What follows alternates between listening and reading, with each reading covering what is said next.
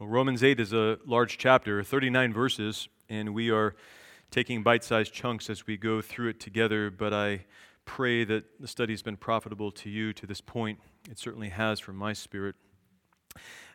We've been considering in this section from 18 and following the glory that is to be revealed to two groups, if you will, to all creation, meaning the non-thinking, non-rational part of creation, and to the sons of God, who are the rational part of creation. But even further, we are those who now have the mind of Christ, who are able to think and reason with the very mind of God.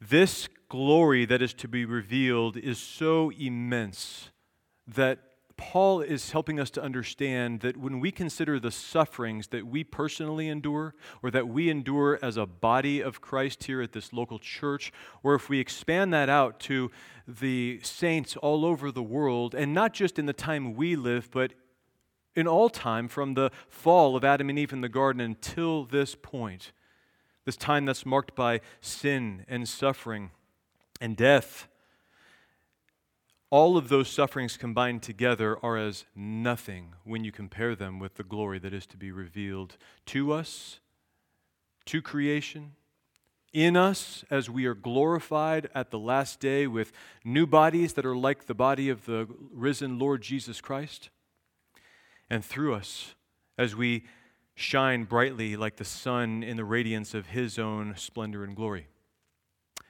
That's the scale of balance that the Lord wants us to keep in mind in this section. There is a great glory that He is going to reveal, and we are to keep our minds there. We are to earnestly long for that day. 2 weeks ago, when we considered this text, we were looking at the first two of the three groans that are identified for us in this section of Romans 8. The first was the groaning of creation, the groaning of all the non-thinking part of God's created order, longing to be delivered from the bondage of corruption that they've been placed into, that they've been subjected to, creation being personified like a person to help us understand this idea. Not willingly, it was not something that they wanted or that the creation wanted, but it was because of man's sin that creation was subjected to this futility, this inability to achieve its purpose for which it was designed. And so it longs to be free of that curse, long to be free of the chain that holds it down so that it can become the glorious freedom that it was meant to be. And in like manner, we who are the sons of God long for the same deliverance, don't we? We feel the weight of the load of sin in our own lives, and increasingly so as the Lord is maturing us in the faith. We feel the weight of our own sin, and we just long to be free from it. And so that propels us, it drives us to set our minds on things above and on this glorious future that the Lord has planned for all of us, that He will create a new earth and a new heavens, as we looked at, and all of the people of God of all time will dwell in that new earth under the new heavens forever. A place where only righteousness dwells from one end of the earth to the other.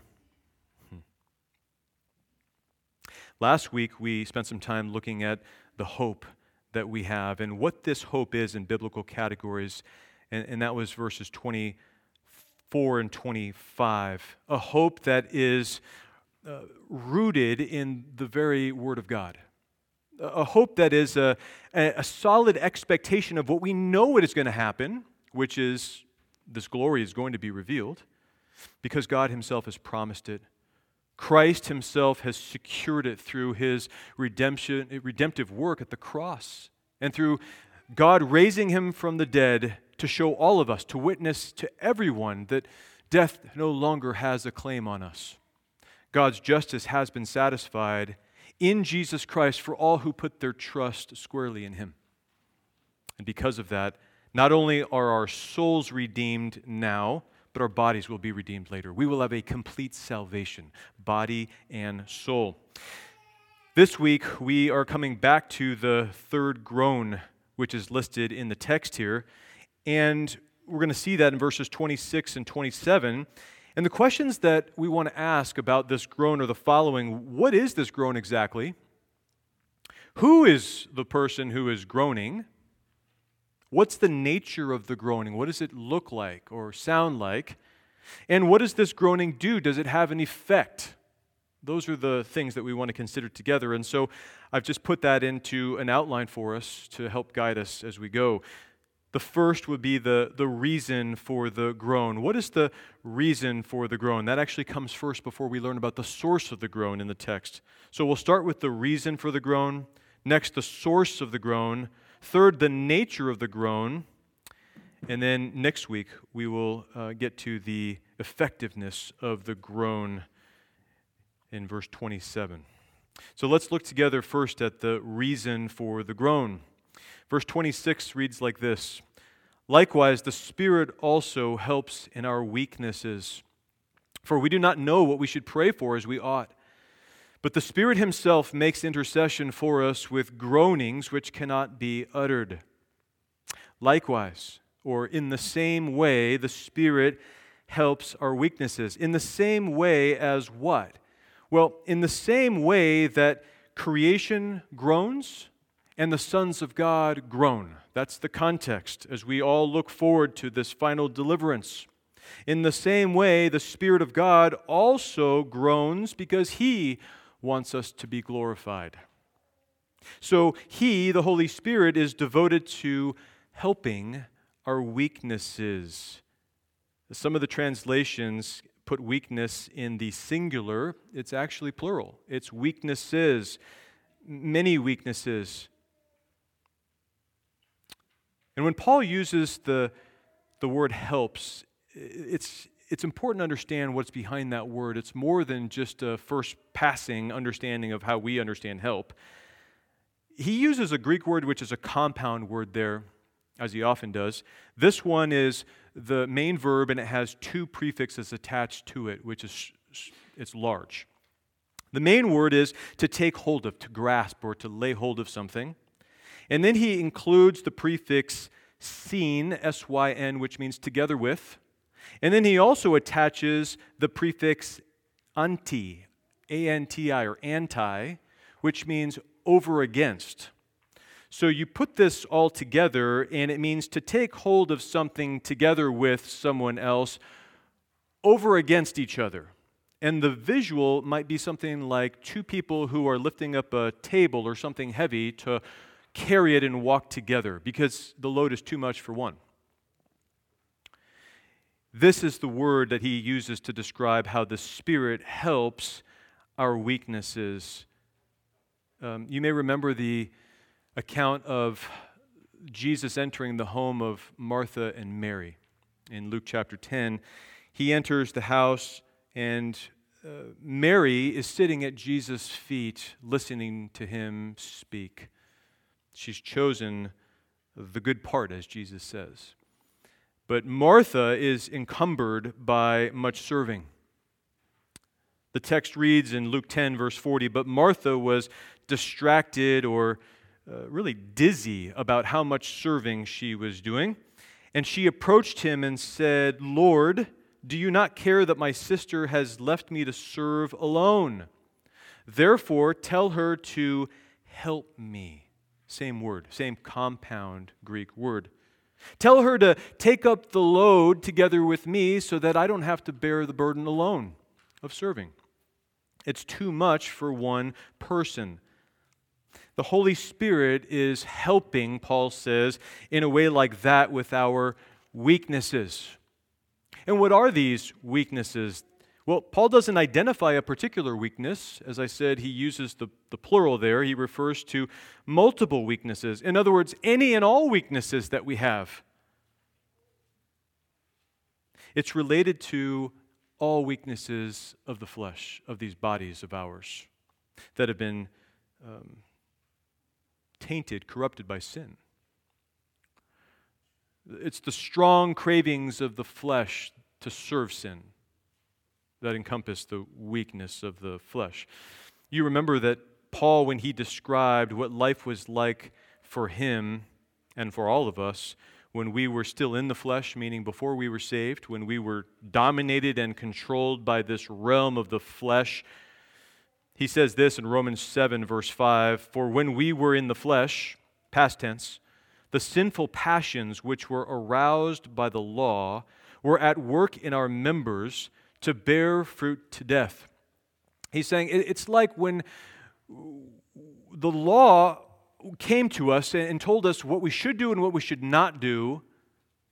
Actually, sin within us just wanted to disabuse the law. It wanted to set it aside and to do exactly what the law said not to do the exact opposite. Our passions, our sinful passions, were only aroused within us because of the law interacting with our sin and our sin's proclivity for disobedience, to work all kinds of disobedience, what he calls fruit to death, in the members of our body, the various expressions that we have as we live. That's how we were before. And Paul, though he was full of sin, didn't have a pricking conviction of sin in his conscience. That what he was doing, which he identifies in Romans 7 as coveting, was actually a high offense against God. He didn't even know that an attitude of the heart could be constituted as a sin against God, as a breaking of God's commands. But he came to learn through the ministry of the Spirit that he was constantly covetous and that he was a rebel against the Lord whom he thought he was serving.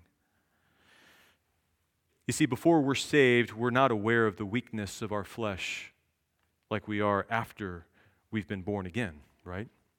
The Spirit of God opens our eyes to see that our sin that we are so stained with is a factory for committing grievous treachery against a holy God. And we become pricked in our consciences to know that what we are doing, God hates. And we hate it too. It bothers us for the first time. Paul said, apart from the law, sin was dead. Sin was not really active in me in a way that bothered me. It was latent. But what happened? He says in chapter 7, verse 9, "I was alive once without the law," or apart from the law coming in its power to me. "But when the command came, sin sprang to life, and I died." He was killed. He was slain. He was murdered by his own sinfulness as he saw that he constantly broke the law, and it bothered him. And so then the testimony that Paul has from then on in chapter 7 is he is speaking as a regenerated man who knows that he has two parts within himself. He has a regenerated new nature, which is the inner man, the new man who loves the Lord, who delights in the law of God according to that inward man, but that he's sold under sin in his flesh. His body is full of corruption. His body is a dead body that's really strapped to his back, and he longs to be rid of it. He cries, "Wretched man that I am, who will deliver me from this body of death?"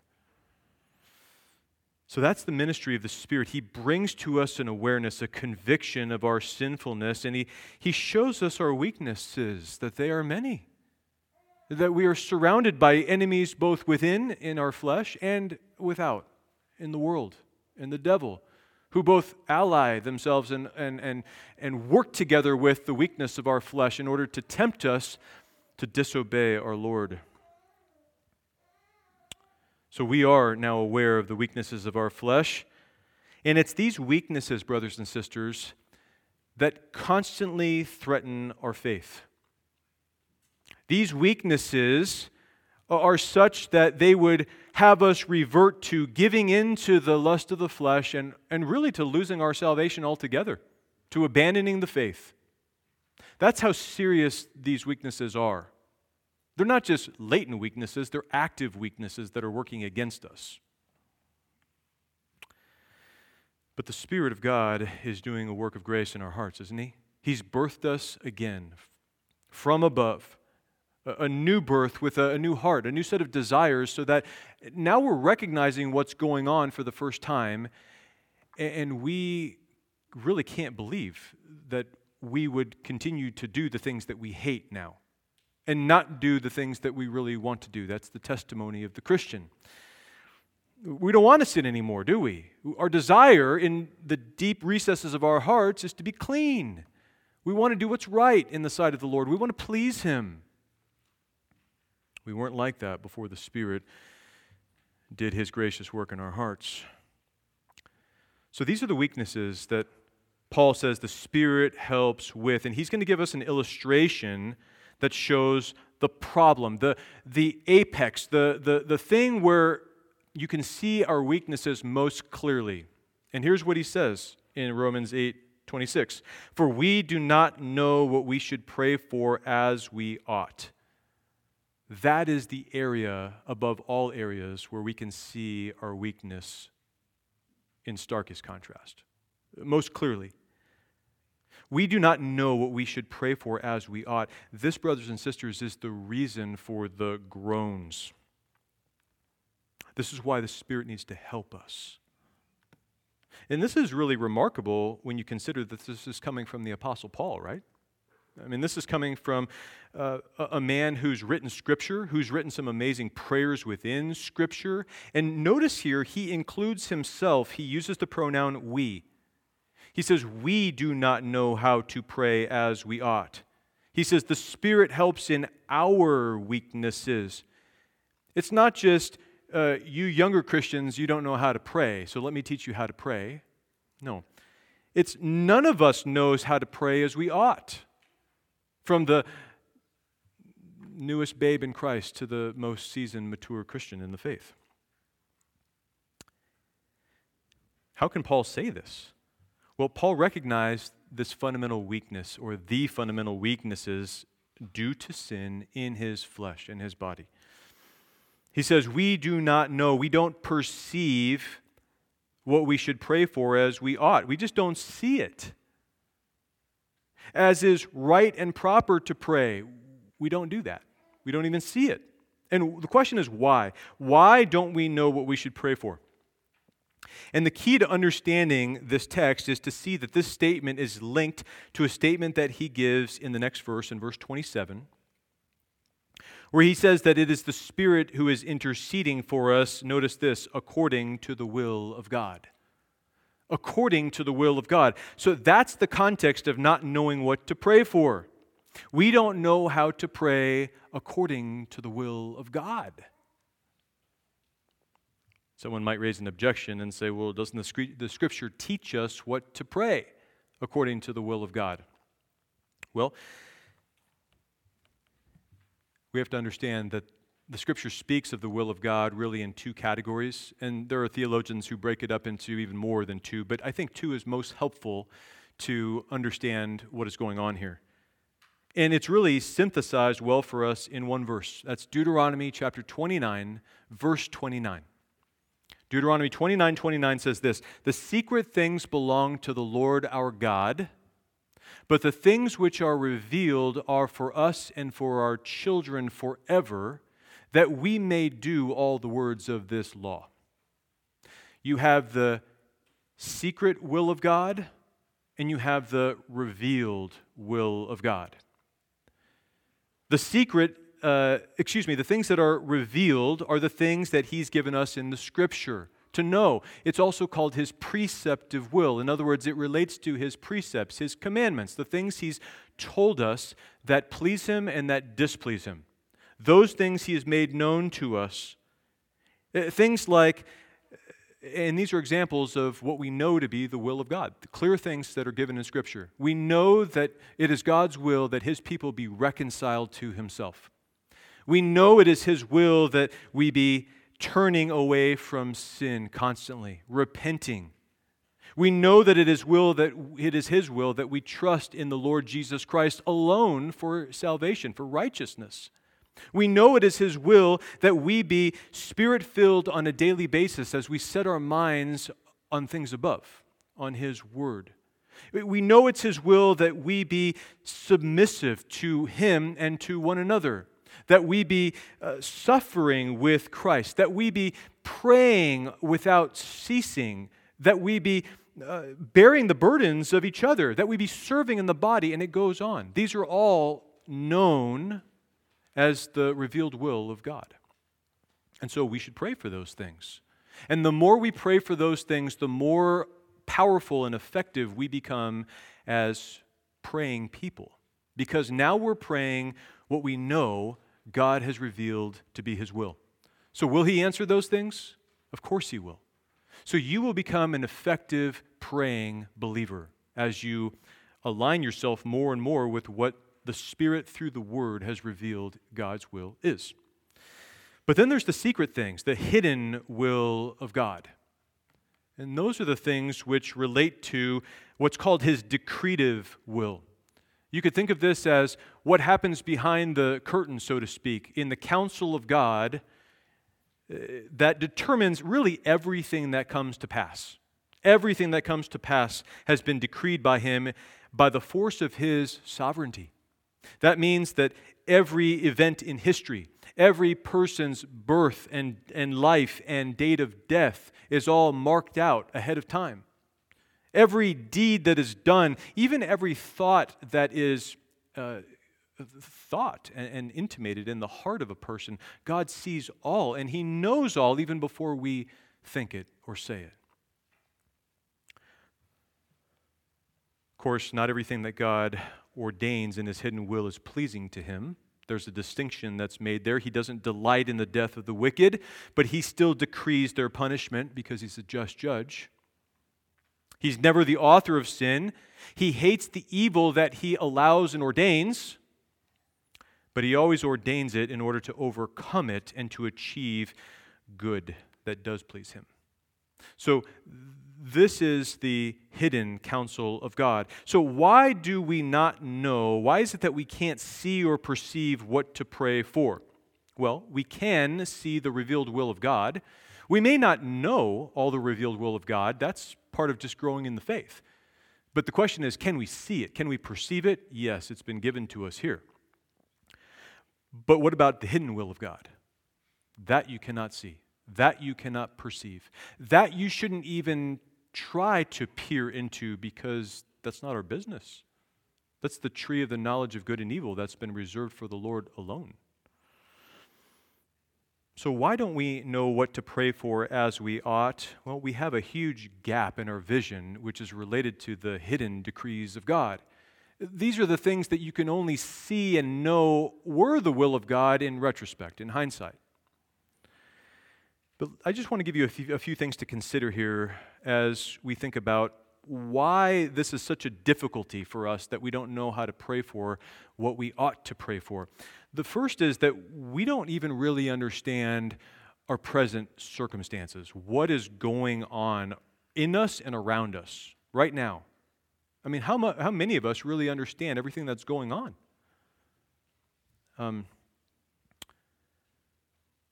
We may know the general content of what we should pray, right? We know the revealed will of God, and so we pray those things. But what we are to pray when a particular trial or a trouble arises, now that's the difficulty. That's the trouble. How do we pray in those circumstances? Should we pray for relief to get out of a vexing situation? Or should we pray that we stay in it for a period of time? What if the Lord wants to keep us in that difficulty for a time to teach us dependence on Him, total trust in Him, and to stop trusting in ourselves? Paul, you remember in 2 Corinthians chapter 12, he prayed a specific prayer for relief for this thorn in the flesh that was given to him. And no one knows exactly what this thorn in the flesh was. It may have been a false teacher or a group of false teachers who were slandering him, who were undermining his apostolic authority. Whatever it was, we know that he prayed 3 times that this thing might depart from him. He says in 2 Corinthians 12, verse 8, "Concerning this thing I pleaded with the Lord 3 times that it might depart from me. And He said to me, my grace is sufficient for you, for my strength is made perfect in weakness." weakness. So, Paul says, therefore, most gladly I will rather boast in my infirmities, that the power of Christ may rest upon me. And then he says something that's really bewildering for most people. Therefore, I take pleasure in infirmities, in reproaches, in needs, in persecutions, in distresses, for Christ's sake. And why do you do that, Paul? For when I am weak, then I am strong.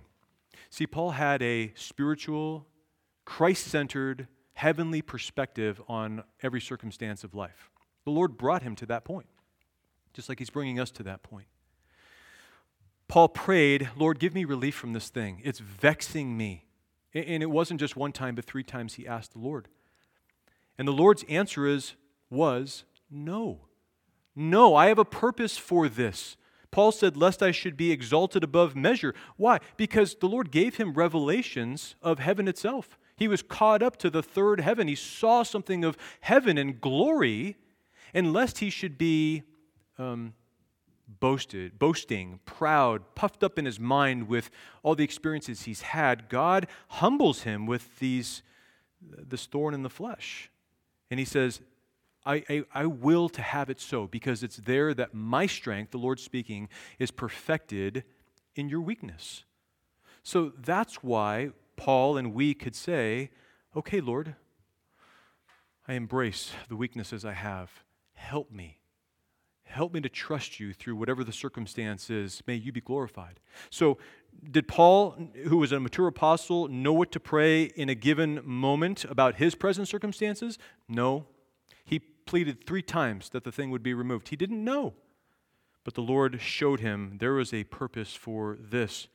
In Philippians chapter 1, Paul is writing from prison. We just finished a wonderful study in the book of Philippians with Pastor Stan in our Sunday school hour.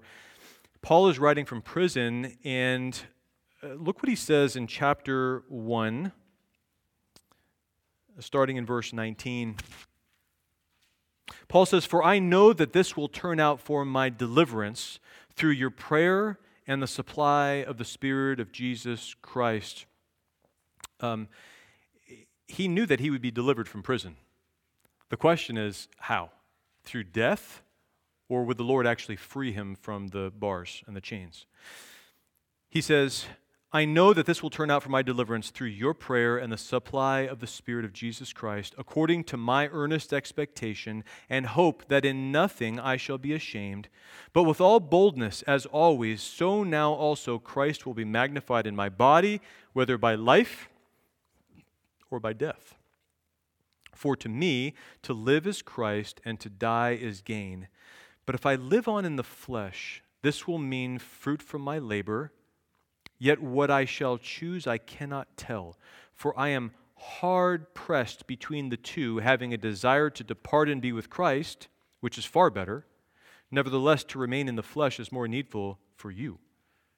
So here's a perplexity that Paul had.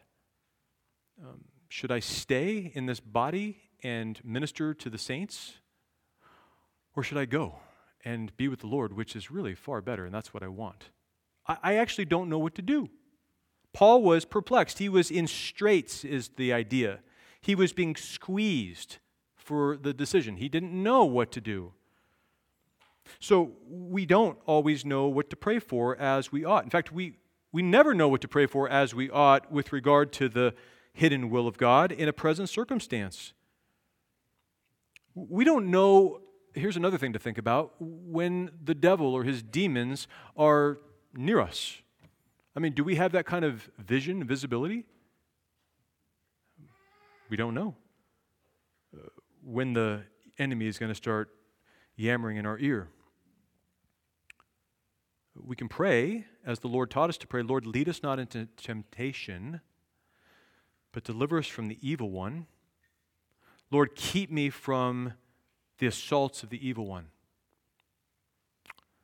But what if you're a Job, and the Lord wants to allow the devil to assault you for a time, in order to demonstrate to him and to all who watch that God can put the highest of his creatures who has fallen, the strongest, the mightiest of his creatures, Satan, to an open shame by displaying his grace and power in the weakness of a person like us.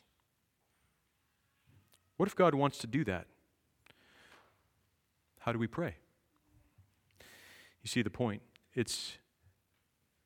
We don't even know what our present circumstances are, so how do we pray for them? What about this fact? We also can't see the future or the end. We can't even see in front of us at all. We don't know how to pray for ourselves or for others in any given circumstance because we don't know what God has planned for us in the particulars or for others. See, you have to know the end in order to know how all the puzzle pieces fit together in order to make that completion, to bring you to that completed desire, that desirable place. And so it doesn't matter how mature you are as a believer, you'll never have that visibility into the future like God has. That's why Paul includes himself in these weaknesses. Another thing to think about is how often in our times of trial, our judgment, our ability to think becomes clouded, right? Because we feel overwhelmed. Is it easy to think clearly when you feel all the pressure upon you? It's not. It's difficult. We don't know how to pray for as we ought because we don't have clarity of mind at all times. And let's be honest, given the choice, how many of us would choose to pray for suffering and trial and trouble? We would always pray to be free of those things, to be healthy and to be living what we believe is the right life. How many blind spots and pitfalls do we have in the Christian life, brothers and sisters? Troubles within, troubles without. We don't know how to pray for as we ought to keep our faith going, and honestly, if it were up to us, we would lose hope, we'd lose faith, the faith. There's a line from a song that we sang last week, "He will hold me fast," which is so good. "I could never keep my hold through life's fearful path, for my love is often cold, He must hold me fast." That's right. Our love wavers. Sometimes we're warm, sometimes we're cold. The Lord is constant. He alone is constant. So you might hear all this in terms of difficulties in not knowing what to pray, and you might say, well, why pray at all? I mean, if we don't know what to pray for as we ought, what's the purpose of praying? The answer to that is simple. Those who pray must pray because they show that they're alive. The Spirit of God has given every son of God a new supernatural impulse to pray. That's what we saw in Romans 8:15, where we cry out, literally we shriek. That's the kind of cry that's in view here. Daddy, Abba, Father, help. That's a new impulse that only the sons of God have. So, a Christian who doesn't pray is not a Christian. It's like saying a person can be alive who doesn't breathe. No. To pray is to breathe out to God, to call upon Him because we know that He is our Father and we love Him. So, we know that we need to pray. The impulse is there to pray. Sometimes the prayer is just very short and simple. It's just help or daddy. And we can't even articulate what it is that's deep in our hearts as the longing that we want, the groaning. We know we need to pray, but we don't know how to pray as we ought, and that is the reason for this third groan. And here's what the Spirit does to help us. But the Spirit Himself makes intercession for us with groanings which cannot be uttered. This now is the second point in the outline. This is the source of the groan. The source of the groan. And believe it or not, as simple as that reads, the Spirit Himself makes intercession for us with groanings. As simple as that reads, there is a debate, there has been a debate for years among Christians and commentators about who exactly is groaning here. And the argument is, well, the question is this: is God the Holy Spirit pleading directly to the Godhead for us with words, without words, Is he somehow just speaking directly to God? Or is it that he's moving our hearts to teach us to pray, to call upon the Lord? And the argument runs, well, if you look at Romans 8:15, and you see that you have received the Spirit of adoption by whom we cry out, Abba, Father, even though Paul is saying that the Holy Spirit is crying Abba, it can't mean that the Holy Spirit is crying Abba, because the Holy Spirit wouldn't say Daddy to God the Father. That's not the relationship between the Holy Spirit and the Father. Therefore, that cry can't be the Holy Spirit's cry ultimately. It would have to be the cry of the sons of God. And so they apply that logic, and they bring it over to Romans 8:26, and they say, well, the groanings are actually not the Holy Spirit's groanings, but the children's groanings. And even a man that I respect highly and lean on for a lot of biblical interpretation, Dr. Martin Lloyd-Jones, took a different position on this. He took that position, that this is not the cry of the Holy Spirit, but it's the cry of the children. It's actually the children's groans, again, that he's talking about. And I respectfully have to disagree with that, and I'm going to tell you why. This is how I arrived at this. If you just look at the context, in verse 22 of Romans 8, it speaks about the creation groaning. In verse 23, Paul says, we also who have the first fruits groan. That's clearly talking about another group. That's the sons of God, those who are born again and have the first fruits, the Spirit of God, in our hearts. In verse 26, he now says, likewise, the Spirit also helps in our weaknesses. And in other words, in addition to the foregoing, both the creation groaning and the sons of God groaning, the Spirit also helps in our weaknesses. So the context alone would tell you that this is a third groan. This is not back to groan number 2 again. The other thing that Paul does here, I think, to strengthen the understanding that he's speaking about the Spirit himself groaning, is just that. He uses what's called a reflexive pronoun. He says in 8:26, but the Spirit himself, aftos, himself. In other words, it's not us who are groaning here. It's his groan as distinct from our groans. And then a third thing is, if you just go to verse 27, look what he says.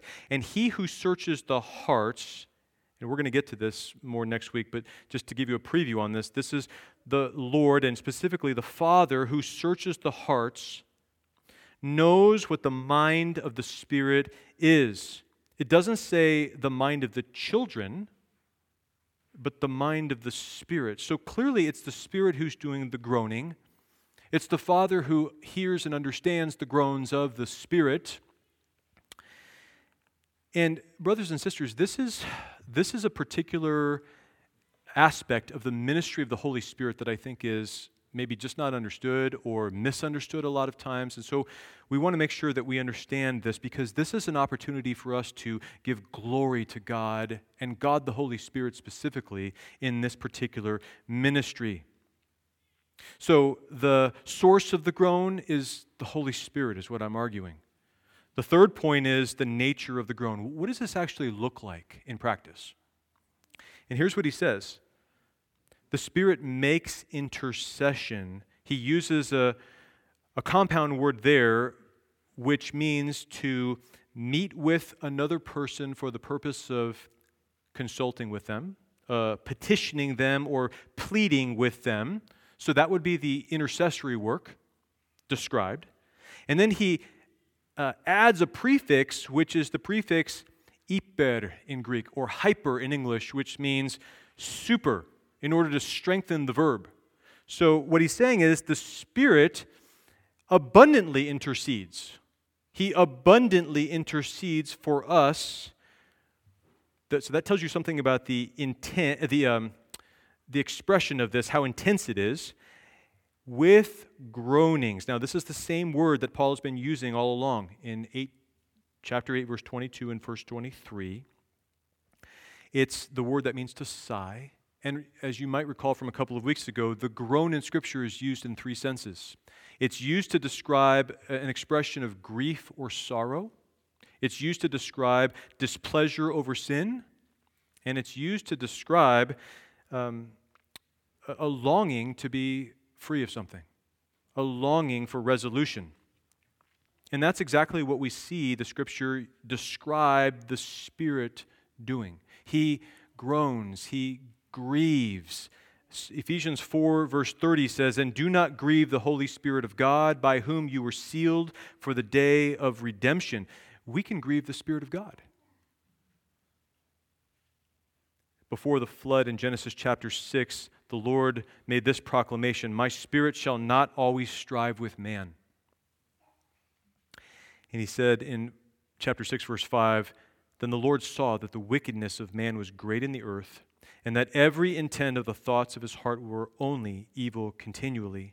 And the Lord was sorry that he had made man on the earth, and he was grieved in his heart." Grieved because of sin, because of how sin had corrupted the human race who were created to glorify him. And then concerning Israel, as they wandered those 40 years in the wilderness, in Psalm 95 it says, "For 40 years I was grieved with that generation, and said, it is a people who go astray in their hearts, and they do not know my ways." The Lord is grieved because of sin. So now we think about the Holy Spirit, who is God, the Spirit, fully God, dwelling in our hearts, surrounded by a body of flesh. He has purified our hearts by His Word, by faith in His Word, but He's surrounded by our sinful flesh, and so He can easily be grieved over our sin. He hates our sin, and He longs for us to be delivered, for us to be glorified. He groans for that. So He groans with groanings which the text says cannot be uttered. It's also translated too deep for words. And I just have to call out that there has been a very bad misinterpretation of this verse. This second half of verse 26 has been misused by those, I would say particularly in the Pentecostal and charismatic movements, who say that this verse describes something about speaking in tongues with some kind of a language that they would say is too deep for words. And they're trying to use this verse to bolster a position that they can speak with an angelic or a heavenly language, which to those who listen sounds like gibberish. Brothers and sisters, this verse has nothing to do with human experience. That's actually how Dr. John MacArthur put it, and I thought that was really helpful. This verse has nothing to do with human experience. Paul is speaking of something far more profound than somebody grunting or speaking gibberish in a time of prayer. He says, cannot be uttered, which literally means not able to be spoken, not able to be sounded out at all by any human. So that kind of eliminates that whole notion that you are somehow praying in the Spirit by speaking gibberish. No, what Paul is saying here is he's speaking of inter-Trinitarian conversation between the Holy Spirit residing in our hearts and God the Father in heaven. The Spirit of God is groaning in a language that we can't hear or understand, but it's perfectly communicated between God the Spirit and God the Father. The Spirit Himself makes intercession for us with groanings which cannot be uttered. And this second half of verse 26 really answers the question that we looked at earlier, which is, how is the Holy Spirit helping our weakness in prayer? How is He actually helping? How is He? Go back to this illustration of two people lifting up the heavy table together. Well, the Spirit is bearing up the heavy end.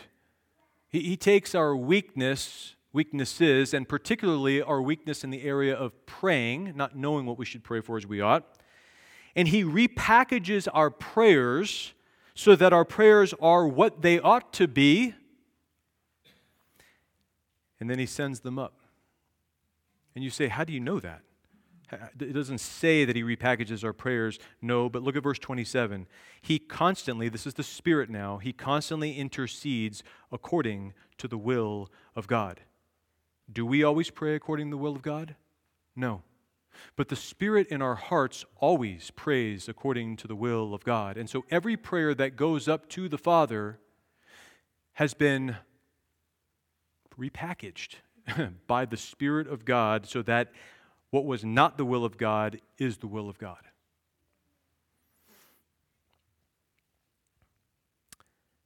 The Holy Spirit ensures that God does not answer the prayers that we pray that are not in line with His will. That is a blessing. Can you think of what would happen, what would have happened if God had answered all the prayers you had prayed in life that you are so glad He did not answer now that you're looking back in retrospect? Thank the Holy Spirit for that grace. Thank the Father for that grace. Thank the Son for that grace. It's the grace of God. So the Holy Spirit is ministering to us in this way, and it's when we are trying to pray. We are trying to form prayers. They're not the will of God necessarily, so He makes them such and then sends them to the Father. What about when we're not praying? What about when we're not praying? I mean, which of us prays constantly? When you're not awake, let's say. What about when you're sleeping? Let me give you an example here from the Scripture that I think is helpful. Satan, Jesus said at one point to Peter that Satan desired to sift him like wheat. You remember that? This is in Luke 22, verse 31. The Lord said, "Simon, Simon, indeed Satan has asked for you that he may sift you as wheat." He wants to destroy you, Simon. He wants to shake you out and bring you down to the ground. But the Lord Jesus says, "But I have prayed for you, that your faith should not fail. And when you have returned to me, strengthen your brethren." But he said to him, "Lord, I'm ready to go with you both to prison and to death." There's boisterous Peter thinking that he could do it in his own strength, that he doesn't need the Lord's prayer. So Peter, is he prayerful at that moment? No. Jesus then tells him, "Peter, you're going to deny me 3 times before the rooster crows this day. You think that you're strong and are standing on your own? I'm going to demonstrate to you an utter failure. You're going to deny me," even to a young servant girl, which would be a shame. So the Lord prays for Peter, for Simon.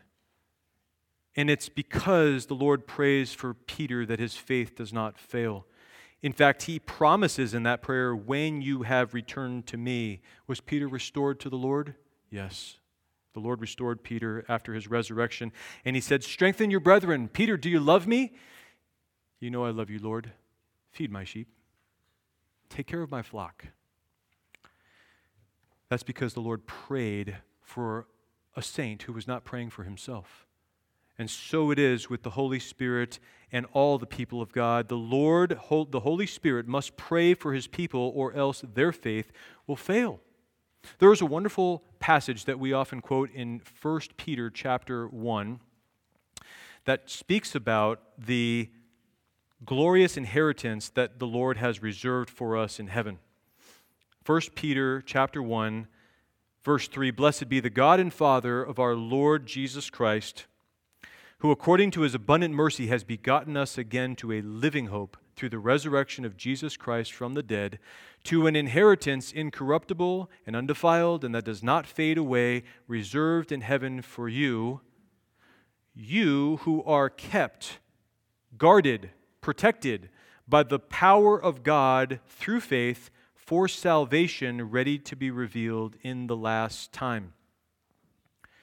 There's the principle. God is keeping all His people through faith. He's the one who sustains your faith, right? We say that often. It's the Lord who causes us to persevere to the end. What we're talking about back here in Romans 8, 26 and 27, you could think of as the mechanics of what's going on behind the scene in order to sustain our faith. It's the prayer of the Holy Spirit for us, praying according to the will of God, so that our prayers are heard and answered and given us as God desires. This is what's happening behind the scenes, so to speak, that the Lord is gloriously giving us some glimpse into in this 8th chapter of Romans. And this prayer for his people is something he does constantly. Constantly. And this is something that really hit me as I was studying this week in a profound way. When Paul says that the Spirit helps and that he makes intercession, he is using the present active tenses for both. In other words, he's continuously, without ceasing, praying for us. Is it any wonder that the Scripture says, pray without ceasing to us now? If we are in union with the Lord, with Christ, we are to do what he does. He prays for us without ceasing. We are to pray without ceasing as much as is possible. In other words, there is never a time when God, the Holy Spirit, is not praying for us to God. Is that not an amazing thought? Did you know that one member of the Trinity is engaged in service for you literally around the clock through this ministry of intercession? And that includes, like I said a moment ago, when we're sleeping. He holds us fast even in our sleep. He prays for us then. What about if we become diminished in our mental capabilities through age or through illness? Brothers and sisters, he prays for us then. What if we should lose our mental capacity altogether at some point? Let's say that we are in the hospital in a coma. He prays for us then. All of these are our weaknesses, and yet the Lord overcomes them all by his strength. He sustains us. He holds us. He prays for us. And why does he do it? Because the Holy Spirit groans for our glory. Because he loves us. He will not allow us to fall away. He is causing us to persevere to the end. The Lord has made every provision for our salvation, hasn't he? He's regenerated us. He's given us the gift of faith to believe the Word of God. He has justified us by his grace through faith in his Son, the righteous one. So now we have perfect righteous standing with God. He is sanctifying us, that is, he is making us more holy in practice. And this is one aspect of his sanctification that we need to be aware of. He prays for us constantly to ensure that we will be glorified. But this intercessory work goes even a step further than the Holy Spirit praying for us. Look just a few verses ahead in Romans chapter 8 to verse 34. Who is he who condemns?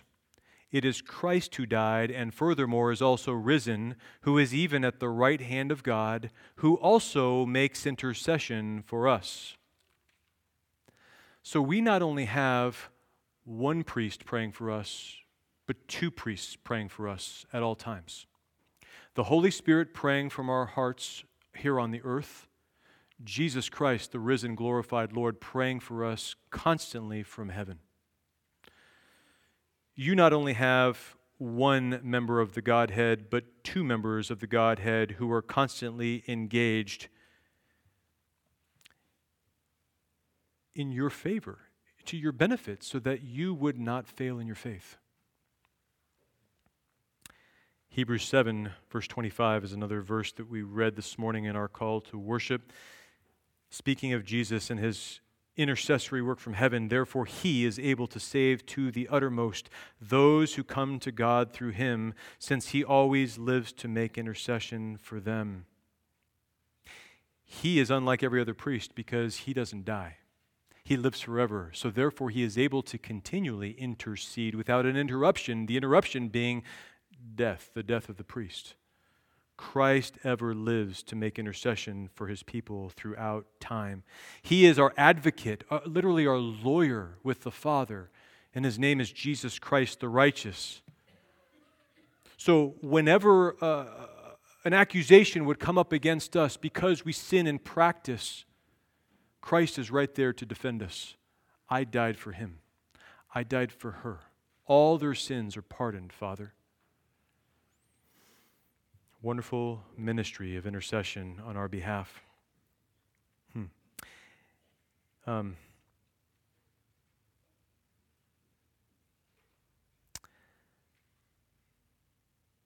want to just give you a brief illustration and wrap up. This illustration is from Pilgrim's Progress. And this is a description of a room that interpreter brought Christian into, Christian being the main character, the pilgrim. And the interpreter represents the Holy Spirit. And he brings Christian into a room and shows him something against a wall. Listen to how this is described by John Bunyan in Pilgrim's Progress.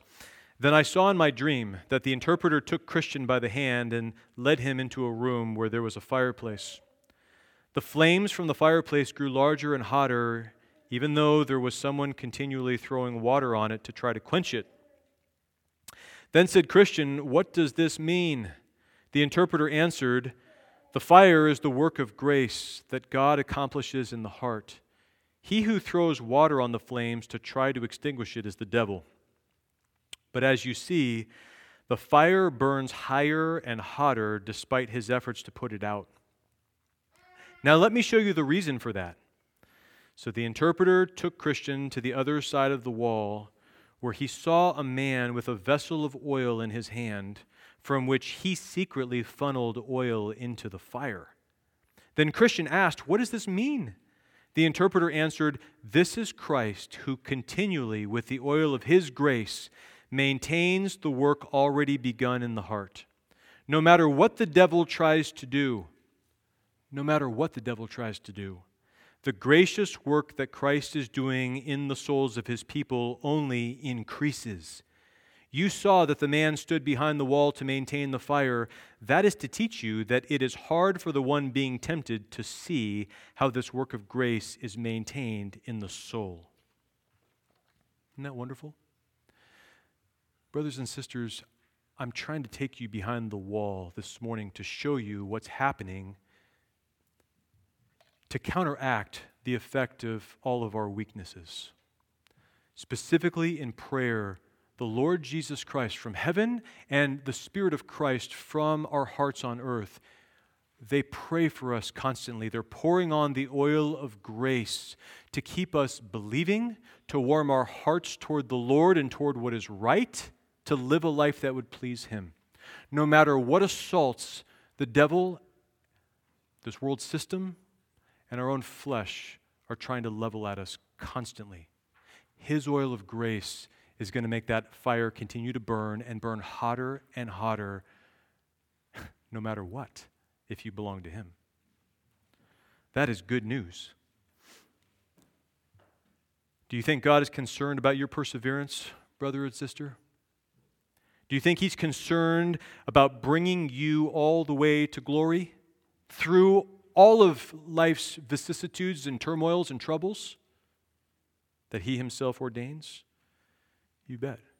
He's fully engaged in that enterprise. He's proactively praying for you, and He's hearing your prayers because the Spirit is packaging what we pray amiss into exactly what is the will of God. And God hears and answers that.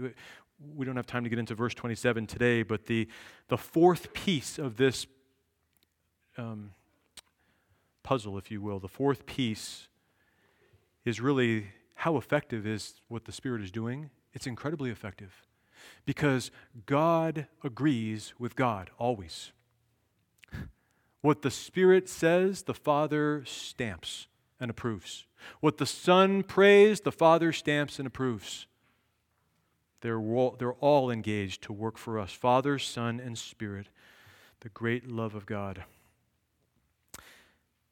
So, here's the model. The Spirit is training us to pray, to pray His revealed will more and more. That's what we're learning as we learn the Scriptures. But we also are rejoicing because we recognize in the area where we don't have visibility, namely the hidden will of God, He is constantly interceding for us, both the Spirit and Jesus Christ. There's a lyric in the song we're going to close with, which is called "Jesus, I my cross have taken." And the lyric says this: "Think what Spirit dwells within thee. Consider him. Think what father's smiles are thine.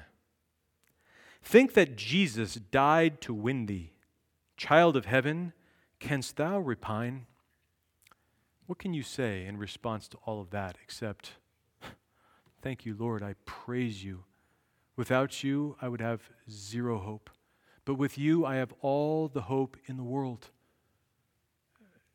Loved ones, no matter how weak you may feel this morning or in this week that's coming up, God is accomplishing his will in your life through his prayers for you and through the prayers of his Son from heaven. Praise him. Thank him. Know that nothing can separate you from the love of God that's in Christ.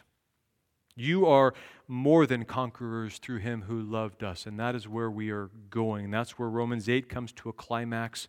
If we understand all of the ministry of the Spirit as he's laid it out for us in Romans 8, the only possible conclusion is nothing can stop us from glory. And that changes the way we live. Let's pray. Father, now we ask that you would take your word, not mine, and apply it to the hearts of your people so that they would glory in you, our great God and Savior, so that we all would praise your name and live lives that bring you great praise, that speak to the power of your grace in our hearts to transform us, to help us in every area of our weakness, especially in the area of prayer. Father, thank you that you see all things. You are the Alpha and the Omega. You see the end from the beginning. And all the pieces in between you have purposed and joined together. Father, we are simply recognizing that you are God. And we are agreeing with you that you are God. And we are loving the fact that you are God, a God who has shown us tremendous favor that we don't deserve. Lord, thank you for sending your Son to die in our place. Thank you for the gospel, the good news that all our sins, no matter how bad they are, no matter when we committed them, and even the ones we have yet to commit, all of them can be forgiven freely, pardoned completely by you as we come to you in faith, trusting in Jesus, that his work on the cross was enough for us. His resurrection is the reason we live spiritually now and will at the last day be raised bodily. Lord, we believe. Help our unbelief. We pray in Jesus' name. Amen.